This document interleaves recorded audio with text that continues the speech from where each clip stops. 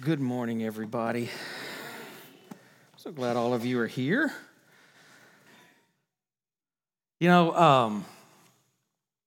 Usually on Saturday nights, I spend my time, Lisa can tell you this, that I just get away and I just spend some time with the message that the Lord has given me and spend some time in prayer. And, I pulled it up on my iPad here and I was going to kind of start reading through it and going through it. And the Lord said, put it down. Like, why? He said, just spend time with me. Okay. He said, I want you to just linger in my presence. Just spend some time in my presence. Now, obviously, the message, I think it's a good message.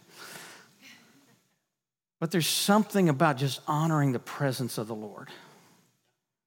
It's something that we shouldn't take for granted. I had a friend come out to the church, and it was right before COVID started.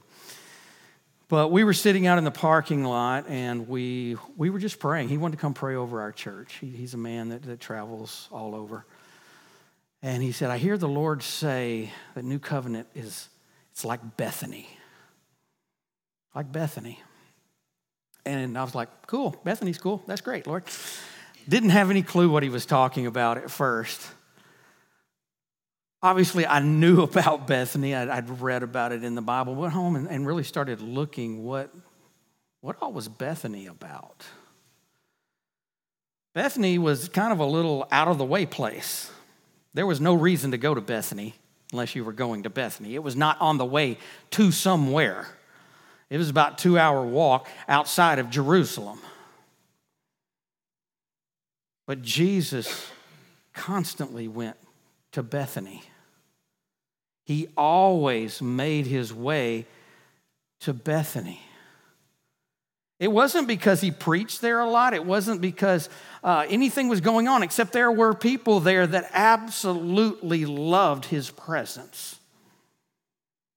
They desired for him to be there. So I believe the word that the Lord's speaking over this house is be like a Bethany. Bethany was not an important place. I don't look around and go, man, New Covenant, we're just the most important place in town. We're kind of an out-of-the-way place. I mean, you got to find us, right? If you don't happen to see that big black sign up there, people say, where do you go to church? Oh, I go to New Covenant Church. Where's that? Well, it's back there where the strip clubs used to be. Oh, yeah. I know right where you are. There's no reason to come down here. Except the presence of the Lord wants to be here. And I got to praying about it. I was talking to the Lord about it. And he said, there's other things. I mean, do you want to be a Bethany? Does the church want to be a Bethany? There were other places that Jesus went. Could be a Nazareth. Nothing good comes from there, right? Could be a Judea. It's where Jesus collected his and drew his disciples, did a lot of his ministry, a lot of miracles happened there. That's good. Could be a Jerusalem. I mean, Jesus was there in Jerusalem even as a young boy. He said, I'm about my Father's business. It was the seat of worship. That's good, right? Or we can be a Bethany, a place where Jesus wants to go, a place where he wants to be. Because of the hunger in our heart and the love for him draws him to that place.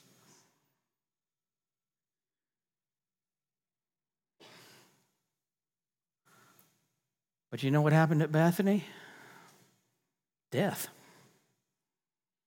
Right? Lazarus died. At Bethany is where Mary, Martha, and Lazarus lived. He would constantly go to their house. But at Bethany, something died. Something died. So Jesus could resurrect it. Are we willing to lay some things down, put some things down, let some things die. Oh, I don't like that. They didn't know Jesus was going to come and resurrect everything. They just knew that they needed Jesus, right? But when Jesus showed up, even though it looked like nothing could be done, it was gone.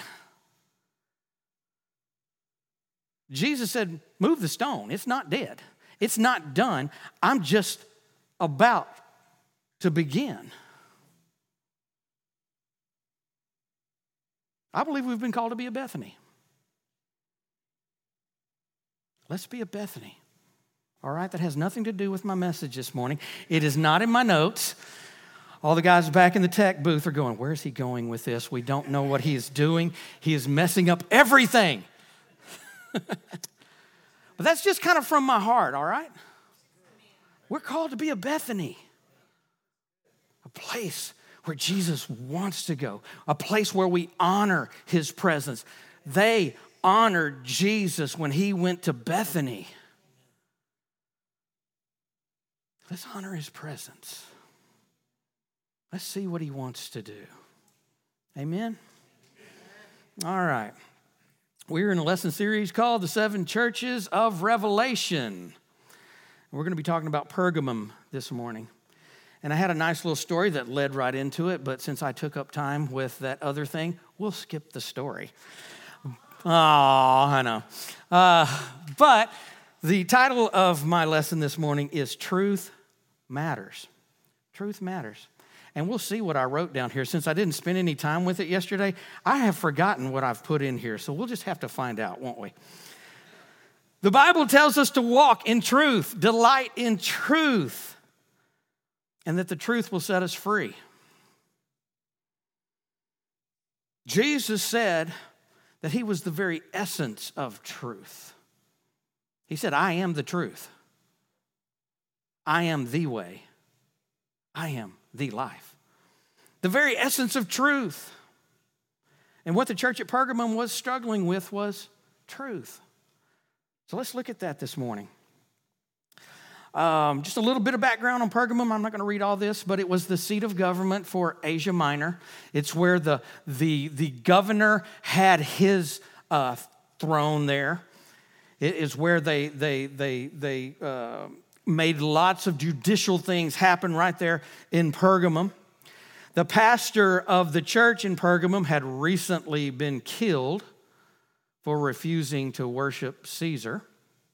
And this is kind of where Jesus steps into it there in Revelation chapter 2, verse 12. It says, to the angel of the church of Pergamum write. And once again, the angel is the pastor. So there's a new pastor here because the pastor had recently been murdered. So this is going to a new guy. To the angel of the church of Pergamum write, the words of him who has the sharp, two-edged sword. And as we've talked about over the last couple of weeks, Jesus introduces himself differently to every one of these churches. But the way that he introduces himself is exactly what they need. Exactly what they need. And he said, I'm Jesus, I'm here, and I have a two-edged sword. Remember back in chapter 1, when we started this off a couple of weeks ago, John saw a vision of Jesus with a two-edged sword coming out of his mouth. So what is this two-edged sword? Well, I believe it's what Hebrews 4:12 speaks about. For the word of God is living and active, sharper than any two-edged sword, piercing to the division of soul and spirit, of joints and marrow, and discerning the thoughts and intentions of the heart. Jesus was bringing the word, whether it happens to be the Logos word or the Rhema word, the word that he is speaking directly to their hearts at the time. Jesus was saying, I'm bringing the word because this church needs to get back in line with the word of God. Why was it so important to bring the truth of the word back? Well, John 17:17 says, sanctify them in truth. Your word is truth. We've called to be a people that are sanctified. I know that's kind of an old-fashioned word. But sanctified, walking separately, walking differently. And he said, sanctify them in your truth. And where are we going to find the truth? In your word. So the first thing that Jesus does is he recognizes what's going on good in the church.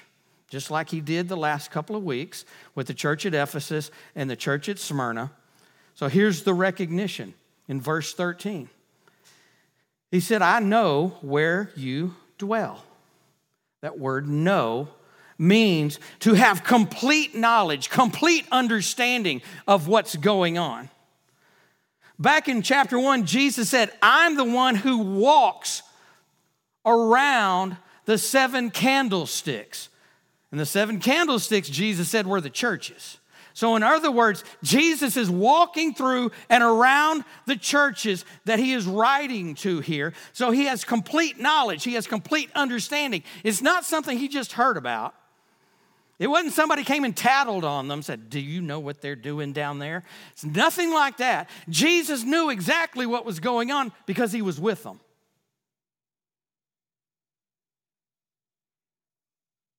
I know where you dwell, where you've made your permanent residence. It's where Satan's throne is. That's tough, isn't it? Where Satan's throne is. Once again, it was the seat of government for Asia Minor. And Jesus is saying this government right here, this government is inspired by Satan. Yet you hold fast to my name. And you did not deny my faith, even in the days of Antipas, which was the martyred pastor. He was my faithful witness. The word witness there, the Greek word there is martus. It's where we get the word martyr. It means one who testifies faithfully to what they've seen. And I read a theologian this week, and I really like the way that he put this out. He said this word really means to become so identified with the purpose of God that you lose all other identity. To become so connected with the purpose of God. What is the purpose of God? Love God, love others. Right? That we become so connected with the with the purpose of God that we lose all other identity.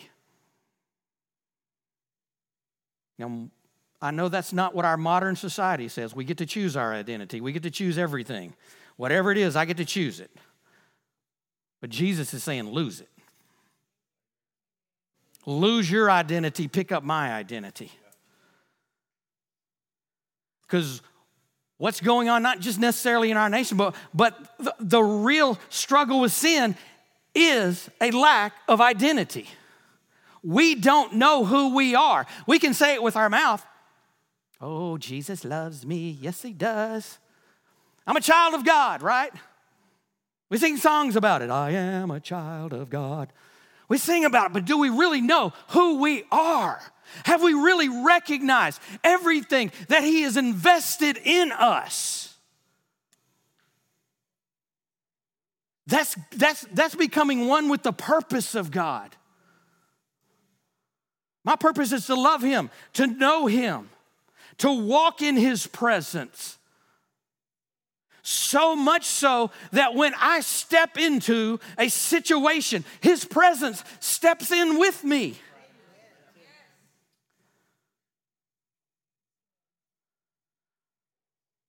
And in his presence, there's the fullness of joy, right? In his presence, all of our needs are met. Have you thought about that God is going to meet somebody's needs through you, through your presence, when you show up because you've been walking with him? And I've become so connected with the purpose of God. Love him, love others, love him, love others, love him, love others. I'm so connected with it. I don't have any other identity. I am a child of God, first, second, third, fourth, fifth.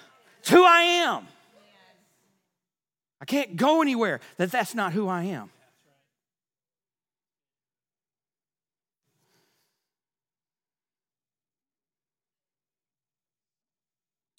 Finishing out that scripture there, verse 13. This is my faithful witness who was killed among you where Satan dwells. They chose to stay even when the pressure started. Even when things started to look bad. They stayed. And Jesus is saying, well done. Good. You should stay. Sometimes we run from pain. Nobody likes pain. I don't like pain. You start twisting my arm, I want to get away from it. But sometimes when we stay in these places of pain, God can use that to change other people's lives. Remember, love others. It's not about me all the time.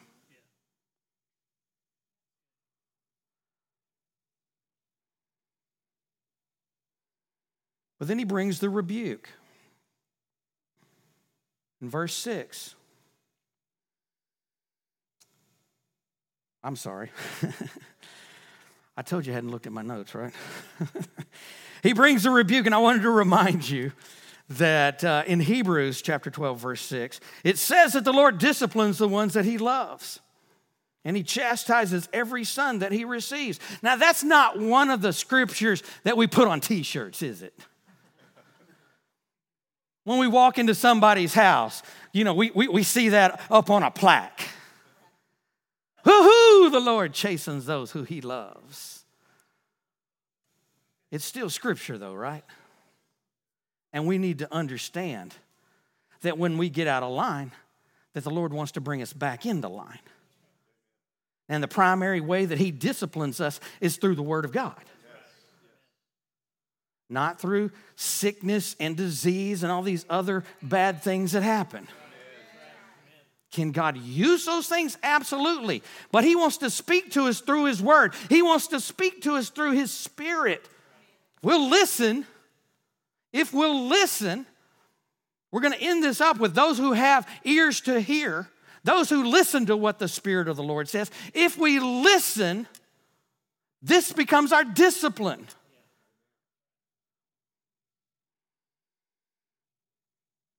And he wants to bring the word. He wants to bring the truth, which is the very thing that Jesus said he was bringing to Pergamum.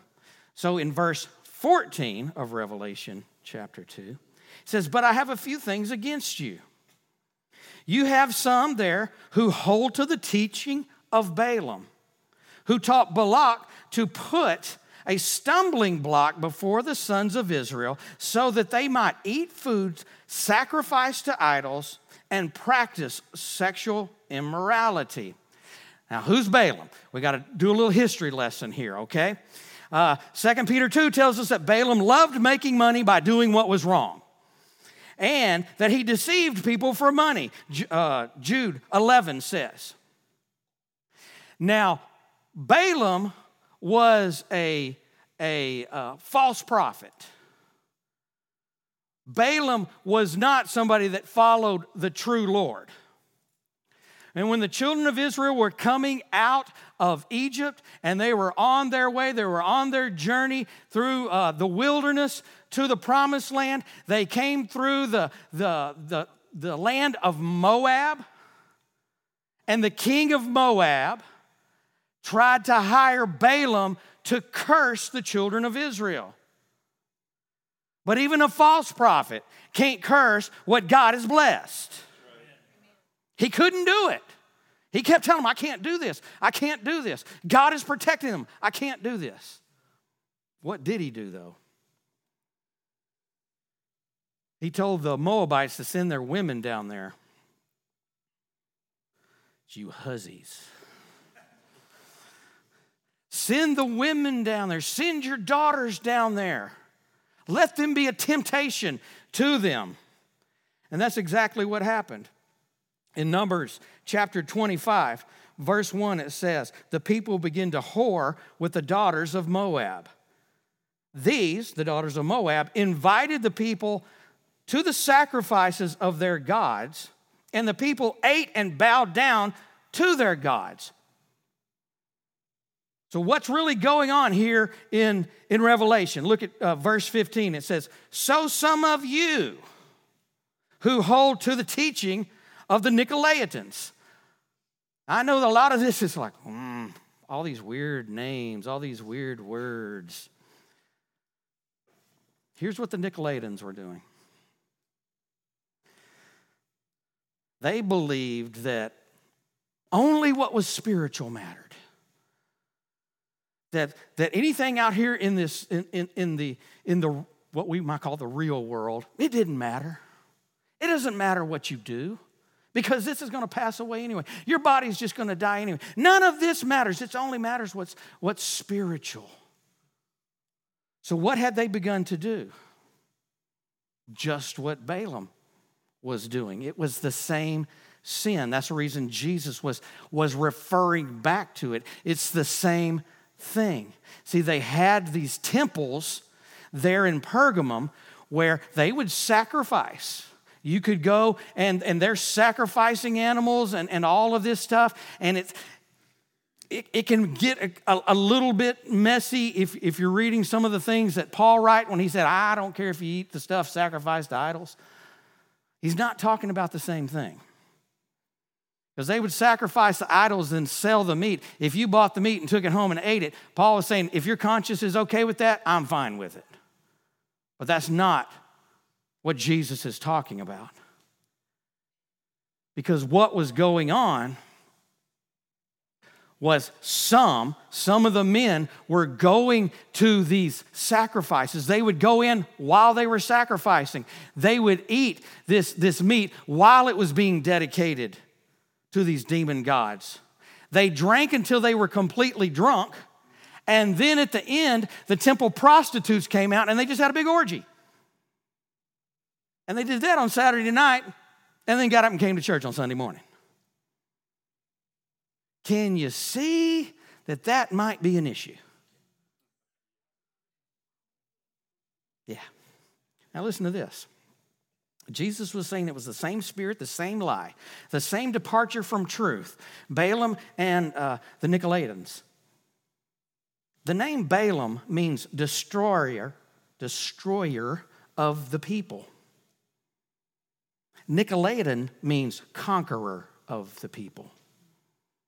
Does that sound kind of like the same thing? Even in the names, they're declaring what's really going on.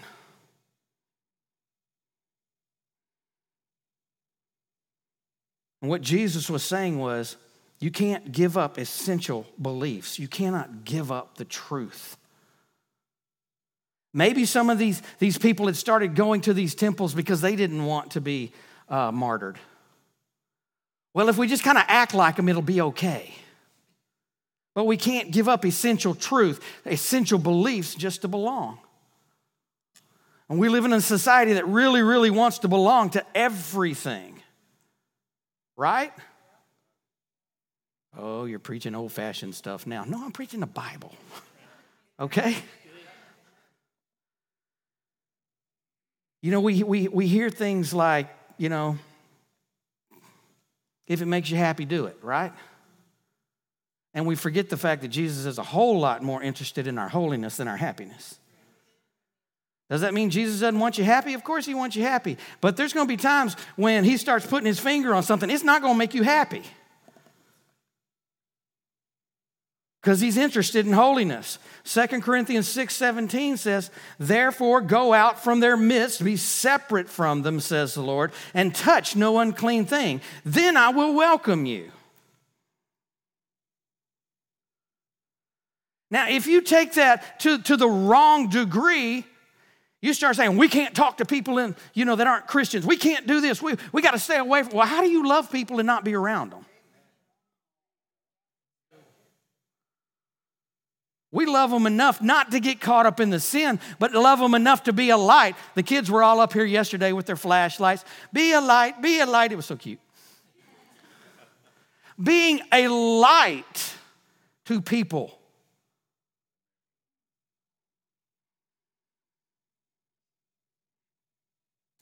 So, I know we're sitting here and we're thinking, well, I've never been to a temple. I've never sacrificed in a temple. I've never eaten meat sacrificed to a demon. But where do we compromise? Because every place we compromise, what we're really doing is giving up an opportunity to stay in His presence. Because in His presence, all of our needs are going to be met. But when we compromise and we step out over here, we're missing that opportunity for God to be God in our lives, and we're trying to fix it ourselves.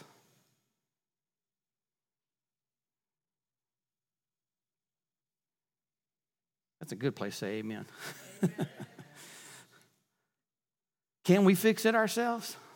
Look, I've been in that place where I've tried to be my own provider. I've got to do this. I've got to make this happen. I got to work this many hours. I got to do this, got to do this, got to do this, got to do this, got to do this. Show me one place in the Bible where it says, thou shalt be thine own provider.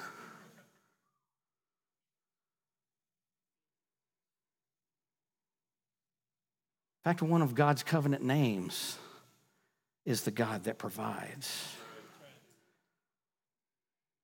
So what's the remedy? It's very simple. Verse 16, therefore repent. Therefore repent. If not, I will come to you soon and war against them with the sword of my mouth. That same sword that he was bringing to bring life, when we honor and obey it, it's going to bring life. It's going to bring correction, but it's going to bring life. But that same sword, if we ignore or we push away or we rebel against, it will bring judgment.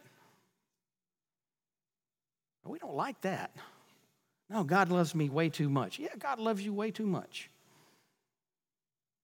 Therefore, He's giving you an opportunity to repent, to walk in line with what He's saying. We need to do the opposite of what we've been doing. We need to embrace truth. This same word, the word of God that brings truth and freedom when followed, will bring judgment when rejected.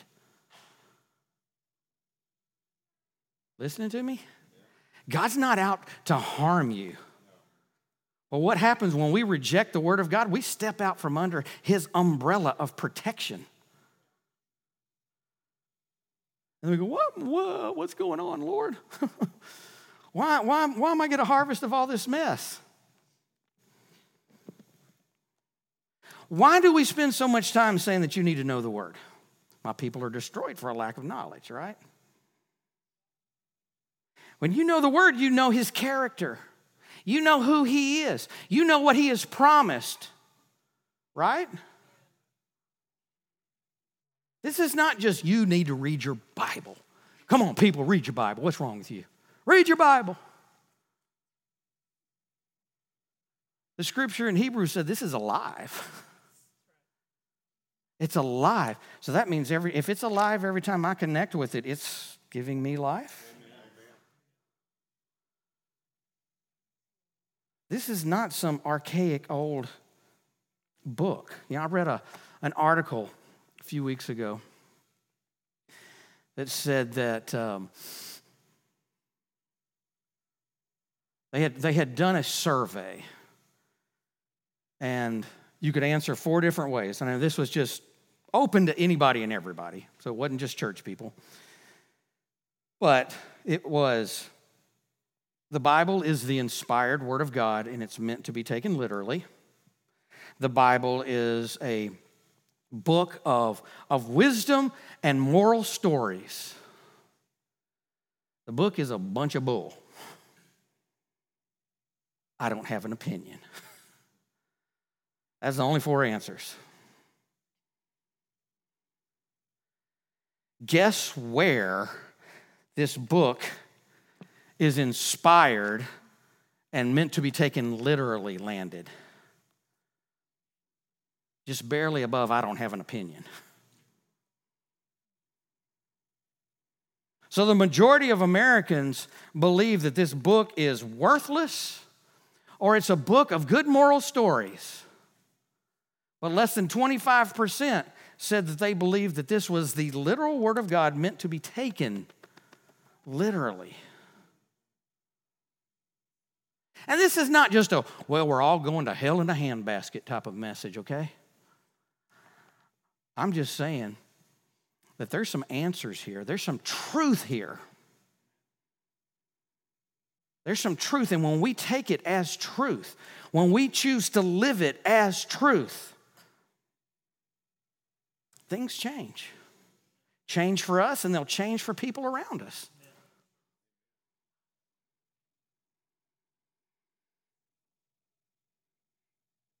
So what do we need to do? Well, let's go back to Numbers chapter 25. So we read earlier that the men of Israel had been sleeping with the women of Moab and worshiping their gods. And Moses and the elders, they were standing at the tent of meeting and they were weeping over the sin of the Israelites. And at that very moment, you're talking about picking the wrong time. At that very moment, a man walked right in front of them and took a woman into his tent, took a Moabite woman into his tent. And then Numbers chapter 25, verse 7 says, when Phinehas, the son of Eleazar, the son of Aaron, the priest, saw it, he rose and left the congregation and took a spear in his hand and went after the man of Israel into the chamber. He followed the guy into his own bedroom and pierced them both, the man of Israel and the woman, through her belly. Thus the plague on the people of Israel was stopped. Now that doesn't sound nice, does it? I, for one, am glad I'm living into the New Testament, the New Covenant. I don't have to take a spear and drive it through somebody. I allow the Lord to take the sword and drive it through my heart.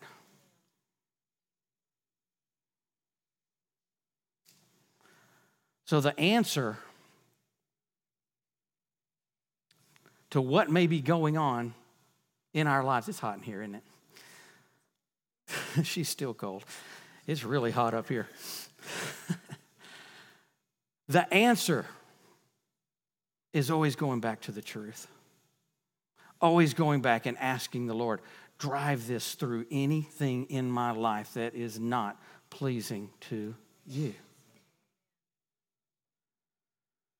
Doesn't always make us feel good, but there's a result.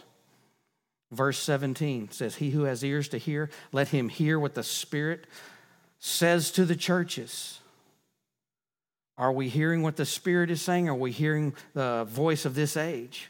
It says, to the one who conquers, I will give some of the hidden manna, and I will give him a white stone with a new name written on the stone that no one knows except the one that receives it. These are the treasures of obedience and holiness that Jesus wants in our lives. What is the hidden manna? I believe it's Jesus himself. He said, I am the bread of life. He said, I am the bread that came down from heaven. So the hidden manna is having a relationship with Jesus that is beyond just, he saved me. Thank God for salvation. It changed my life. He translated me from the kingdom of darkness into the kingdom of his dear Son. But there is more afterwards. I want that hidden manna. I want to know Jesus. I want to know him intimately. I want to see him. I want to walk with him. I want his presence to go with me everywhere that I go. Jesus is God's perfect provision.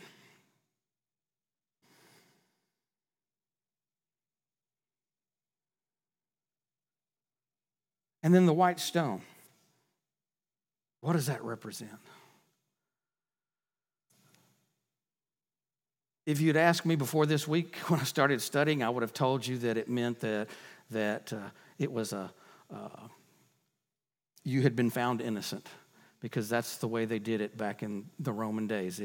When you were brought up in front of the court, if you were found guilty, it was a black stone, white stone if you were innocent. And that's good. You can preach that for a long time. But something I read this week said when a conquering hero was given a white stone, with their name on it. What it signified was that they had fellowship and friendship with the King. So not only does Jesus want to give us himself, but he wants to give us that white stone that signifies that I have fellowship, that I have a special relationship with the King. And in the Roman times, they would just write your name on it and give it to you. And it was kind of like, your VIP card wherever you went. I get in. But Jesus said he's going to write a new name on it that nobody knows except that person himself. What is that? That's who you really are. That's your truest identity, who Jesus calls you to be. What he says about you. Could be a nickname. God calls me Knucklehead all the time. But what I believe that truth is, it may say warrior. It may say intercessor. It may say child of God. Whatever it is, that's who you really are. That's who you really are. And that's what God wants you to identify with. Not finding your identity anyplace else except who he has given you identity to be. All right. There's a story from the early 1900s that says that a local preacher went and had a conversation with a famous stage actor. And he asked this actor, can you answer a question for me? Why is it that you get on stage with a fictional story, yet people throng wherever you go? The crowds just come in wherever you are. Yet I bring essential truth and I can hardly get a crowd. And the actor said, yeah, I can tell you what the difference is. He said, because I act like my fiction is true and you act like your truth is fiction.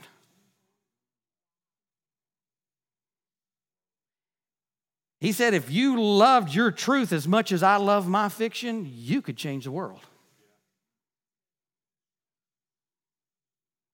Truth matters. Even in a world that says there is no truth. Truth matters.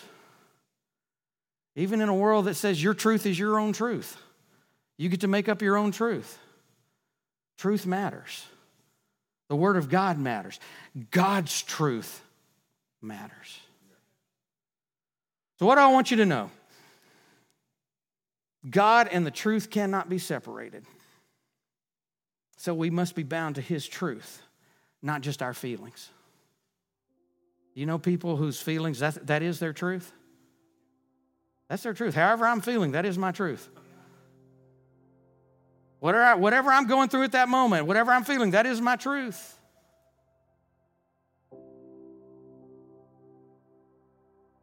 What do I want you to feel? I'm going to be honest with you. Remorse, sorrow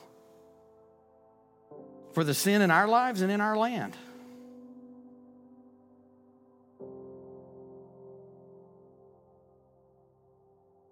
Corey was talking about it during the throne room service. Talking about intercession. Talking about praying for God's will to come. His will be done on earth as it is in heaven. We have a covenant with God. And he allows us to be partners with him to bring heaven down, to call heaven down, to call the truth of heaven down. There's nobody in heaven that has an identity problem. There's nobody in heaven that has a sin problem. That's not going on in heaven. So we need to bring heaven down. When we bring heaven down, people will begin to see their identity. People will begin to recognize who they are. Addictions are broken.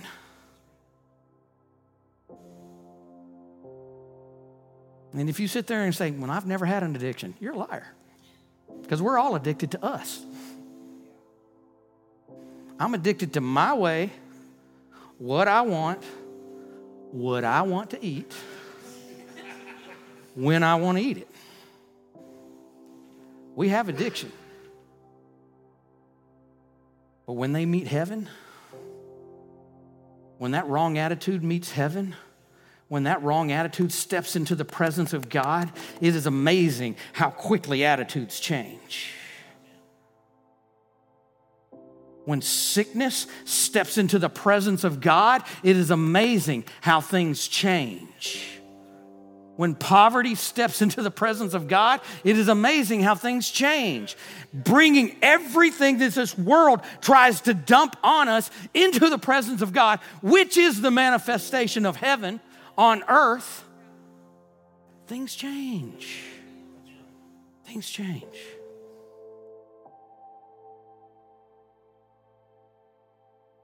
And what I want you to do, I want us to have the same heart that the elders in Israel had. First of all, they recognized the sin and it broke their heart. It broke their heart. They wept over the sin that they saw. Are we walking so closely with the Lord? Not just when we see somebody mess up. People are going to mess up. I'm talking about the prevailing attitude. Lord, Lord, Lord, let it break our heart.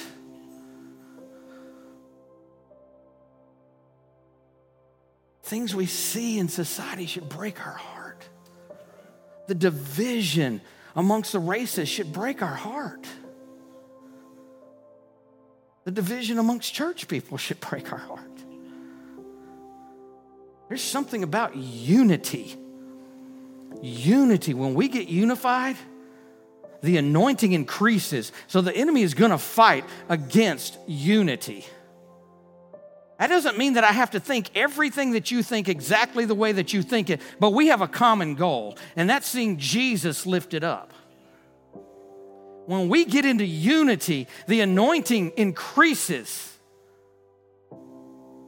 and amazing things start to happen. So I want us to have that heart. But when it comes to us individually, now listen to me, I'm talking about you. You don't get to take a spear and drive it through somebody else's sin. Okay? That's called religion. That's called me having a plank in my eye while trying to take the splendor out of yours. It's easy to see everybody else's problems, isn't it? It's easy to see everybody else's mess ups. For some reason, everybody else's issues just shine to us. I see them. But we keep ours hidden. Don't look. We need to have the heart of Phineas to take the spear, take the sword, and let it die. Let it die. What is keeping me from walking closer to the Lord? Let it die. Lord, kill it. Kill it, Lord. Is it fear? Kill it.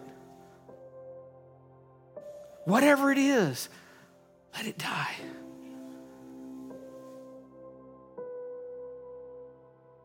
Is it hurts from the past? I know it's easy for me to stand up here and say, you need to get over it. Let God kill it. Let him heal. Because as he kills, he heals. Remember Lazarus? He let Lazarus die so he could raise him from the dead. Life is what Jesus is about.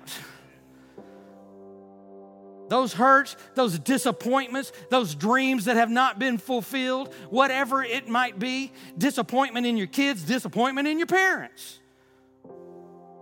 Whatever it might be. Let God take the word, take his spirit, and just kill it. Let it die. Put it on the altar. Say, God, you take it. I don't want it anymore. You take it. You take it. You take it. And then let him resurrect something that will live, that will grow, that will be worth hanging on to.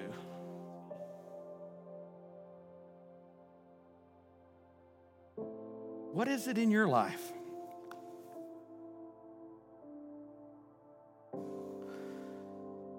Because your issue is not my issue. My issue is not your issue. I sat down yesterday, like I said. I was going to go over my message. I knew what it was. I knew where we were going to wind up. But I said, Lord, start it in me first. There's nothing worse than standing up here trying to tell you to do something if it's not alive in me. Yeah. It's a lie. It's hypocritical. I can read a whole bunch of scripture to you and I could expound on it, but if it's not alive in me. And you know what? I went to the Lord and I began to talk to him and I was just praying. I just wanted to be in his presence. And it's amazing when you do that, how he just lovingly begins to expose things in your life. Some of it you know was there, but you weren't sure that he had noticed. And some of it you're just going, oh, God. But the Lord showed me how just about a month ago, I allowed something to really pierce my heart. It hurt. Something happened that hurt. It hurt people that I love. It wasn't something that I did. But it hurt people that I love. And it caused issues. And the Lord had showed me how I had let that pierce me.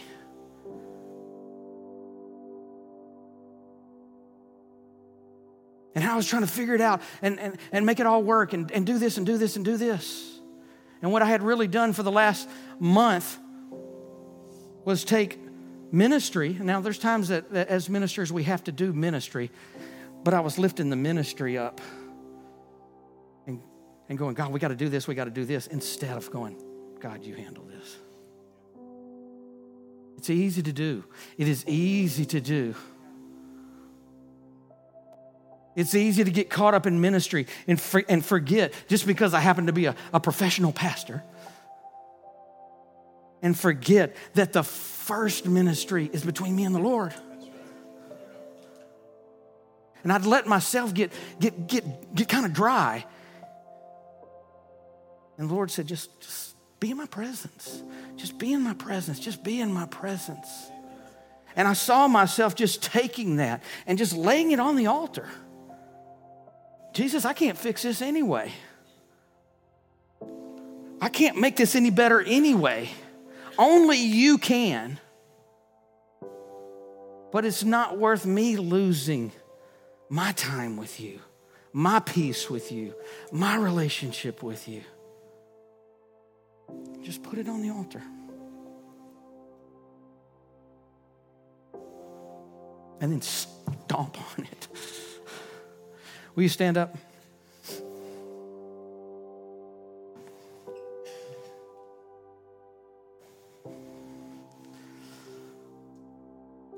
We all have things going on in our lives. We all do. We live in this world. There is going to be something going on in our life. We learn to handle it through the Lord in deeper ways, the more that we allow Him to minister to us. So I want to just ask the Holy Spirit, if you don't mind.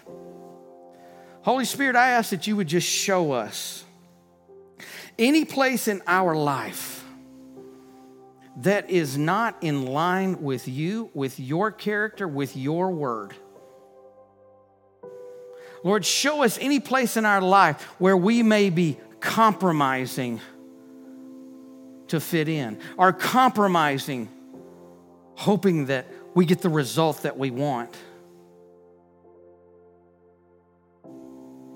instead of bringing it to you. And Lord, whatever it is, give us the passion and the heart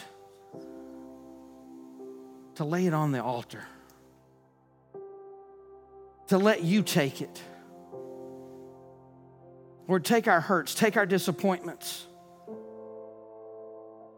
Lord, take our rebellion, take our disobedience.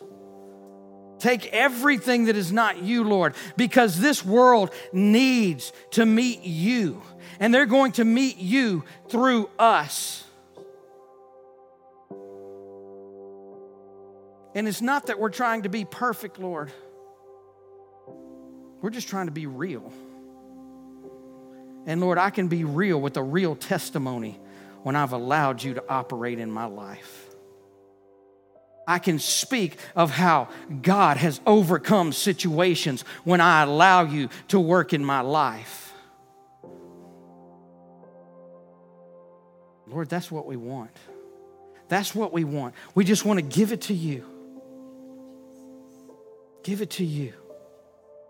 If the Lord has put his finger on something in your life, just symbolically, just give it to him. Just hold it up and give it to him. Take it, Lord. Take it, Lord. Take it, Lord. For me, take ministry. Take ministry. It's not bigger than my relationship with you. I don't want it to be bigger than my relationship with you. Take it, Lord. Take it. Because it's only any good if it's being done through you anyway. I can't do it in my own strength.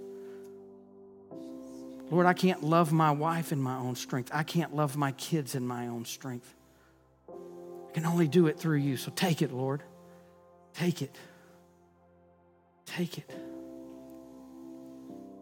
Resurrect it as you see fit. Use it as you see fit. In Jesus' name, amen. All right. Gone a little long. I'm sorry about that, but it's okay. I'm going to ask the prayer team to go ahead and come down.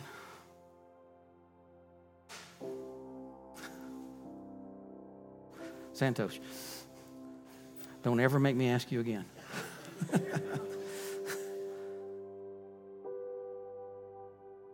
These people down here love the Lord. They love the Lord. If you've got something going on in your life, no matter what it is, they can pray with you and for you.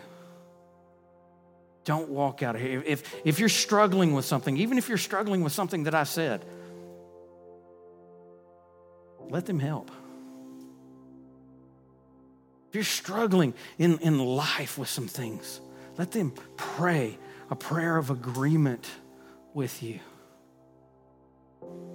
Let them get involved in the battle with you, okay? Don't leave if you need prayer, and I mean that. This doesn't make me happy to see a bunch of people come down. It makes the Lord happy when we give it to him. Yes. All right? For everybody else, we love you. We love you. Have a blessed week. May all of your goings be inspired by God. May he give you divine encounters with him and with others. In Jesus' name, amen. We'll see you next time.